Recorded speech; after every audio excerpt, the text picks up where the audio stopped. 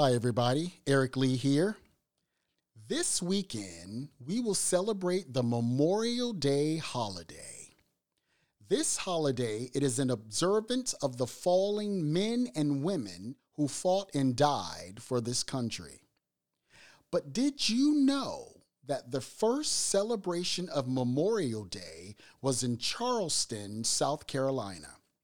On May 1st, 1865, formerly enslaved black adults, children, and white northern missionaries held a parade of 10,000 people to honor 257 dead Union soldiers.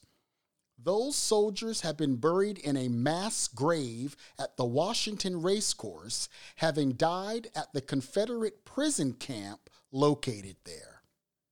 After the city fell, recently freed persons unearthed and properly buried the soldiers. Then on May 1st, they held a parade, they sang songs, made speeches, and placed flowers in honor of the dead Union soldiers. This was covered not only in Charleston, but New York newspapers as well. And this is credited as being the first Memorial Day. And that is just a little bit of history. Happy Memorial Day.